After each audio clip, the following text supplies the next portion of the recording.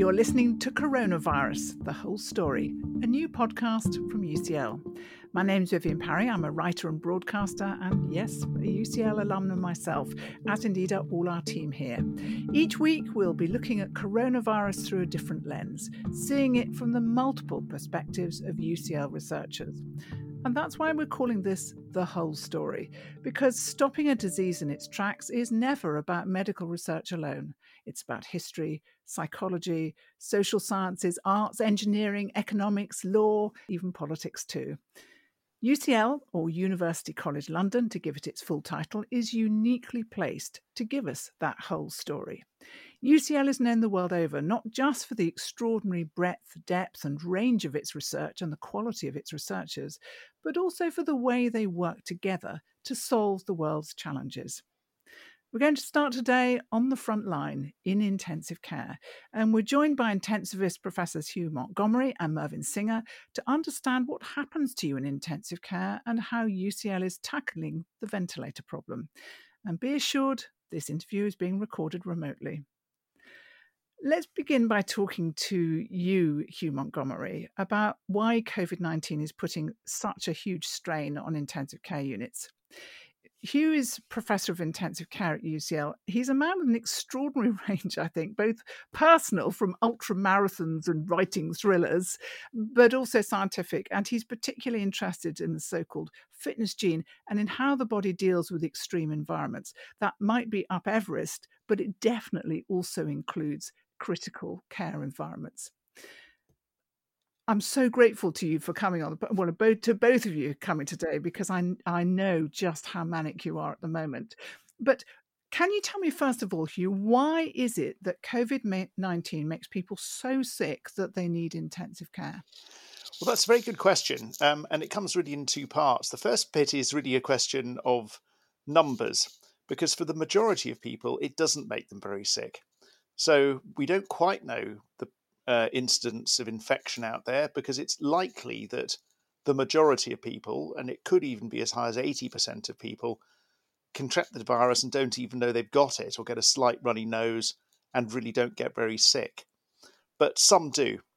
And the some do become very poorly, or can do. And we don't know why. We know that they're much more likely to be men.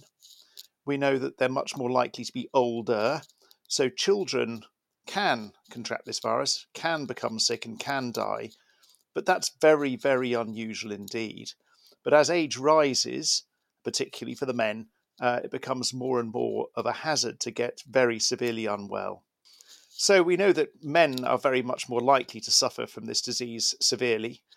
We know that advancing age is a risk factor, but we also know that there are other conditions too. So pre-existing, even well-controlled high blood pressure, existing coronary disease, diabetes, these are all risk factors for severe disease. And we don't know why, but it could be that those diseases have damaged linings of blood vessels, for instance, that make them more susceptible to viral attack. But it could actually be that the genetics of those individuals is predisposing them, for instance, to high blood pressure, but also to viral infection.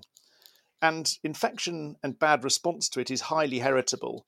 If you or a grandparent had a heart attack and died of it, your risk of dying that way is elevated about twofold. But if you have a grandparent who died of sepsis, in particular bacterial infection, your risk of dying of the same disease is elevated sevenfold. So that's a long-winded way of saying we don't quite know why some people suffer more than others. But the ones that do get acutely unwell firstly present to us usually with bad oxygen levels in the blood due to effects on the lung, but particularly we think in the blood vessels of the lung, and then can cascade on to getting severe failure of other organs. So we see a lot of inflamed muscles, we see a lot of inflamed, or at least measures of heart damage, and kidneys failing is very common as well. So once these people hit intensive care, they're often very, very poorly with multiple systems failing. So, Hugh, at what point in a person's illness is the decision made that they need intensive care? And how do you decide who's admitted? Well, it's a difficult one. Patients present sometimes very early in their disease. But most commonly, people who are contracting the illness are asymptomatic and not spreading for a couple of days, then spreading the disease without knowing they've got it for about 4 more, and then become ill. And the majority of patients we're seeing attending hospital are falling acutely or seriously unwell sometime around 8 to 10 days into that illness, and then they're getting worse and presenting to hospital. The way we manage them, we're still not quite sure what the right way is. We give them supplemental oxygen. We sometimes get them to lie on their tummies, which for various reasons helps distribute blood in the lungs better and improves oxygen levels. Some of us, Mervyn and I fall into this group, will then support patients with tighter fitting oxygen masks under a bit of pressure if the oxygen levels in the blood are particularly low. But if they remain very low, we'll often end up having to put people on a ventilator or a breathing machine. And it's fair to say that thresholds for doing that are very different in different parts of the world and indeed in different hospitals. There are hospitals in the United Kingdom that almost immediately put people on a breathing machine, and there are others, such as myself perhaps and Mervyn, who would perhaps not do that. And it's a dark art. We don't really know yet what the best management is for these patients, but we judge it based on the oxygen levels, the work of breathing, and then I suppose the Mark 1 eyeball of just how sick people look. Let me turn to Mervyn now, because I want to find out a bit more about the machinery that's used in ICU, because I guess we all imagine that, it's everyone is on ventilators. From what you've said so far, it's clear that that's not the case. Now, Mervyn is known for his work on sepsis, but also for his work on the development of technology used in intensive care. For example, a machine he developed to monitor hemodynamics is now in use all over the world.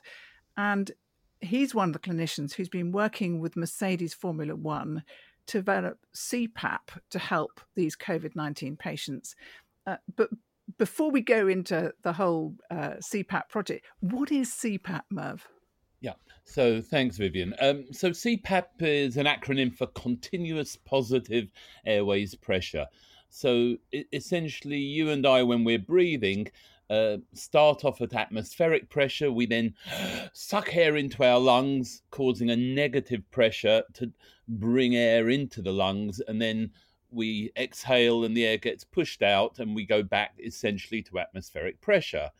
With continuous positive airways pressure, there's a tight-fitting oxygen mask and there's a valve at the end, so the oxygen's delivered under pressure, and that valve that we breathe out against keeps the lungs splinted open.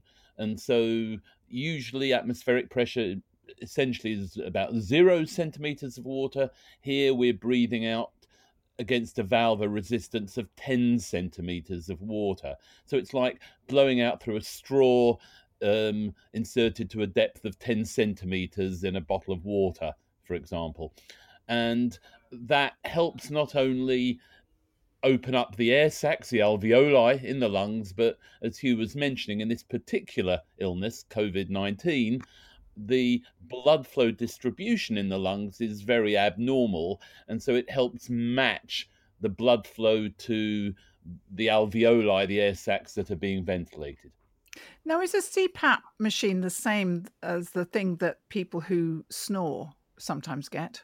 Yeah, very similar. Those are the sort of low-end machines where they're driven mainly off air, though you can bleed some oxygen into them. But those are the very low-end machines, and there are more sophisticated machines. So some people can be ventilated at home with machines that can offer CPAP and also additional support when they breathe in. So there are a range of commercially available machines.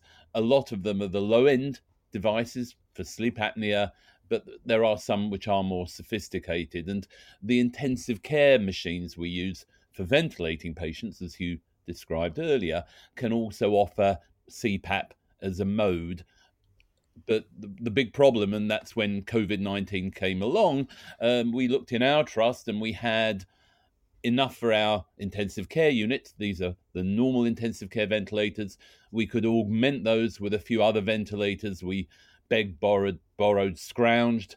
We could add in anaesthetic ventilators. So these are the ventilators used for patients having operations, but they're not best suited for keeping people asleep for a long time, for days or weeks, especially if you've got very bad lungs. And we only had 12 standalone CPAP devices in the whole trust. So there was an identified need for more of these machines. So is it true that all of this started with you sending a note to Tim Baker, Professor of Mechanical Engineering at UCL, that just said, we need more of these? Well, it was actually the other way round, in that when Boris Johnson announced a call that we need more ventilators, my reaction, I think Hugh spontaneously was having similar thoughts, was, well, it's all very well having new ventilators, but by the time they engineer these quite complicated machines, even a simple ventilator, it's going to take weeks and weeks and weeks, and then they've got to go through regulatory approval. So by the time these devices come out, the coronavirus pandemic or crisis may be largely over. And again, as Hugh explained, I think probably patients benefit if you can try and keep them off a ventilator, because once a COVID-19 patient ends up on a ventilator, to survive, you're looking on average at least 10 to 14 days. And there are other complications that can arise from being on mechanical ventilation. So therefore, I think the view was that you needed a better way of trying a halfway house to try and keep people off a ventilator, and these were in short supply. And so I was approached by Tim Baker and Becky Shipley, who's a professor of healthcare engineering, because UCL Engineering were invited to be one of the hubs that were trying to coordinate these different companies, Airbus, Rolls-Royce, Dyson, etc., to be able to come up with new ventilators. And when they contacted me, and I think again Hugh had a similar response, is, well, we don't really want ventilators, we want to keep people off ventilators, and perhaps CPAP could be the answer. And how did Formula One come into this? Well, Tim has had, in fact, he used to work for Mercedes Formula One. So this is a company based in Northampton who are bankrolled by Mercedes, but they make the powertrain, the engine for the Formula One machines, the Formula E machines, and so forth. So he had a long-standing relationship, and he then came to UCL as an academic, and there still is a very close relationship. So many of the postgraduate students in UCL Engineering do projects alongside Mercedes Formula One.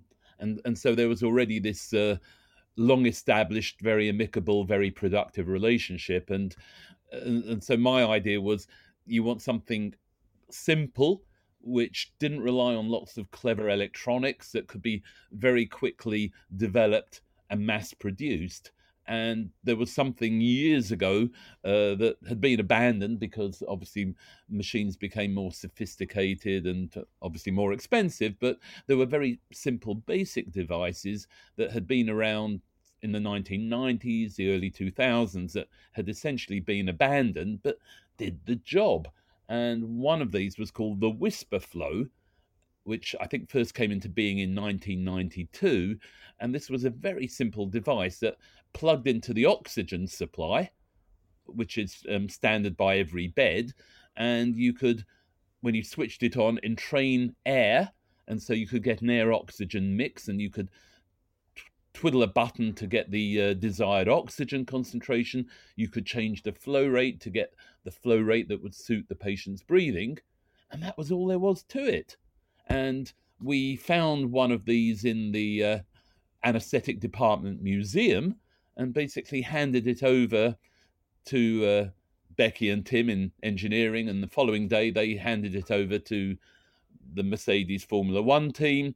And literally within the following day, they'd CT scanned it, done metallography, so they knew the metallic component or constituents of each component.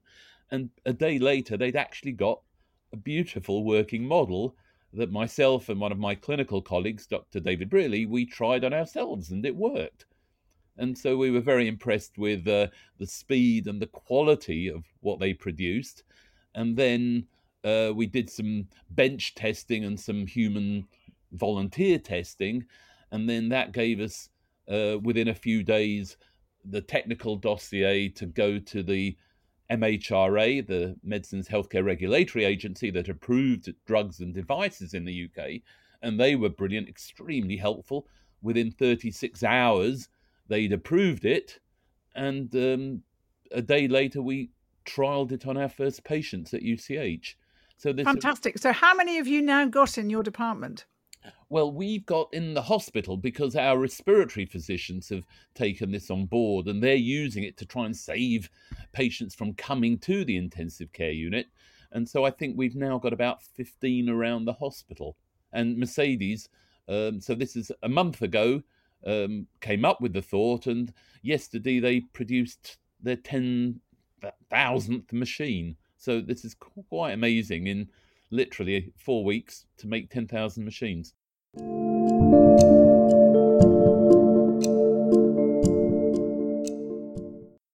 You're listening to Coronavirus, The Whole Story, a podcast brought to you by UCL Minds. And if there's a question about coronavirus that you'd like our researchers to answer, please email us at minds@ucl.ac.uk. Let me turn to you both now and ask you how COVID-19 is impacting the hospital, because it sounds as though it's brutal. Hugh. Yeah, so it's actually had some positives as well as some negatives. So the first thing is everything changed. As Mervyn pointed out earlier on, 6 or 8 weeks ago, there was a routine cancer surgery going on, orthopaedic surgery, all the routine workings of a hospital. And now virtually nothing is happening in that hospital anywhere that isn't to do with coronavirus. The second thing is that we've had to change what people's roles are and where we care for patients. So these tight-fitting CPAP systems that Mervyn's been describing, 6 weeks ago, if I'd had someone requiring one of those machines with a very high respiratory rate from a severe viral illness, requiring an awful lot of oxygen and monitoring, they would definitely have been in the intensive care unit with 1-to-1 or 1-to-2 nursing. And these are now nursed on open wards, being supervised by general medical colleagues or respiratory colleagues and ordinary ward nurses. On the intensive care unit itself, and Mervyn can speak to his expansion, which has been very substantially greater than ours in North London, we've moved up from a smaller unit with 10 ventilated beds and 5 others to in the mid-20s of ventilated beds with perhaps another 30 of these patients with CPAP on a ward.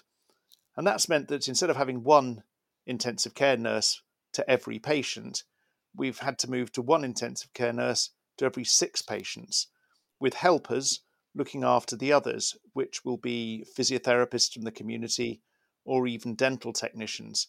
So we've had to change the staffing and the way we work, and we've had to change the consultant ratios. So we now work with more than one of us on at once, someone else outside doing the helicopter view of how to run the service and so forth. And we've had to change the machinery. We didn't have enough of the ventilators, the machines that blow air in and out, and we're having to use the anaesthetic machines, which would normally be used for healthy lungs for a short-term operation and not really being designed for critically ill patients. And we've run out of drugs of various sorts. We've had to adapt to what we're using for sedation.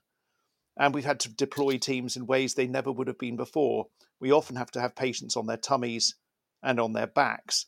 And actually that move is very difficult because there are lots of tubes connected to patients, which if they were dislodged would be very harmful.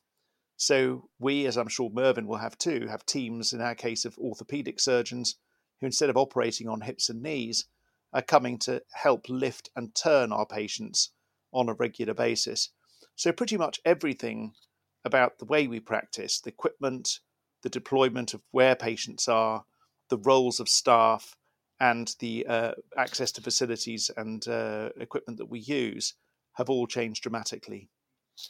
And is UCL at peak now, or have you still got capacity? Well, Mervyn's best place to answer that. Mervyn, how are you now? You've actually been sort of super surge hospital, haven't you? You've taken a lot of our patients for us. No, indeed. Well, we had the capacity to go up to about 70 beds. So we normally have a 35-bedded intensive care unit. So essentially, we've doubled our capacity using operating theatre space and recovery room space. And so we still have 61 patients across the site. We've managed to help hospitals that are a bit smaller, taking I think we've taken about 54 transfers from hospitals mainly in the north central London area, and obviously to try and relieve the burden on them. As Hugh said, it has been incredibly hard, and I'd add to that there's a huge physical and psychological strain. These are often young, fit, healthy people who are getting incredibly sick, and you have to nurse them, and obviously the medical input as well, but especially on the nurses, it's a huge strain because they have to wear this horrible PPE, this personal protective equipment, where you get hot, sweaty, dehydrated, and you have to wear this for 4 hours at a time, and you can't even during that time scratch your nose, rub your eyes, because potentially that's a risk of transmitting infection. So on top of the burden that he was describing accurately of a very reduced nurse-patient ratio, you now have all of the added burdens of looking after these patients in a very alien, abnormal environment. And who's looking after all of you and your nurses? Well, there's a lot of multidisciplinary collegiateness. I'm not quite sure what the noun is. Collegiality, I think, is that right? And there's psychological support, and there's a lot of team bonding. People actually have been incredibly generous, and I think Hugh at the Whittington Hospital will attest too. There's been incredible generosity from people donating food, drink, clothes, you name it. People have been remarkably good, so it's a very nice way of keeping up morale. I've not had to buy any food at work for the last 3 weeks, and there's always Quite right too. Thank you. Let me just turn now to Hugh and talk a little bit about what life is like for patients after they leave ICU, because I think people have this idea that, the minute you come out of ICU, that's it, you're better. But actually, there's a very long road to recovery for these folk, isn't there?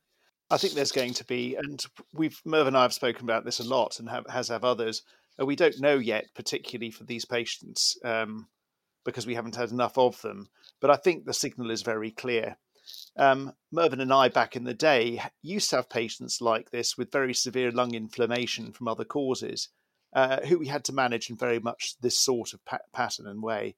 So I guess our generation knows what the outcomes are. And the outcomes are savage. This is a very, very, very debilitating environment. One is paralyzed, often with drugs to let us take over breathing. The muscles aren't moving. This is about like being in space where you don't use muscle and it wastes away. But also the disease itself, in this case, is damaging muscle quite significantly. The net result of this is that patients are going to be dramatically weak. And we have many on our unit at the moment who we're waking up 2 weeks in to find that they can't even lift a hand or a foot off the bed. They can't even lift limbs against gravity. And that's normal from what we used to see before. We know that from those previous studies, up to 80% of people of working age are significantly physically disabled and unable to work even a year after discharge. And we know that if you measure physical functional capacity in those sorts of patients with what we call ARDS, or acute respiratory distress, even 5 years later, they haven't returned to normal levels of physical function. Now, on top of that, there are dramatic psychological impacts.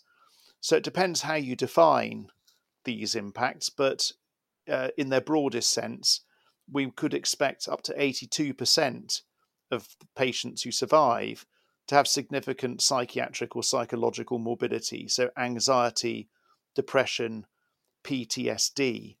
And that relates partly to the drugs we have to give people, to the fact that this virus as well seems to affect brains. We're seeing more and more of this, causing delirium or confusion or worse.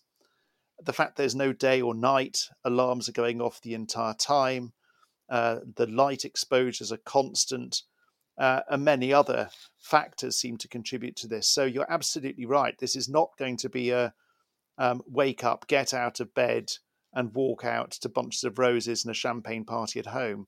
This is going to be very tough. And Mervyn points out very rightly that whilst we're focused on those patients, as we should be, the impact on the staff that have to look after those patients and see this level of suffering is difficult. And we also have to remember this is very, very hard for family members. Often they see their family member go to hospital. The next thing they know, they're on an intensive care unit. They can't talk to that family member because they're on a ventilator. They can't visit them because of the workload we have at the moment. And the next thing they might face is to be told that their loved one is now coming off a ventilator, and then they're going to be needed. There's going to be a lot of social support is going to be required here. And I think sometimes we forget that in time of war, there's a lot of spirit and support. And when the war is over, sometimes people forget that for other people, the war has only just started. And that will be, in this case, the family members and those survivors. Mervyn, we must complete our podcast now, but Mervyn, I just wanted a final note from you, really, about how this period working in intensive care in this extraordinary environment, how it feels to be right in the middle of it. Yeah, I think that's a great question, Vivian. When it obviously happened in China, and then the Lombardy region around Milan particularly were affected. So I have lots of friends and colleagues both in China and in Italy. And I remember more than one actually, Italian describing it to me as a war zone. And I laughed, and I actually joked that, that this is Italian melodrama. And I actually now eat my words. It is actually, sadly, a war zone is a very, very accurate description.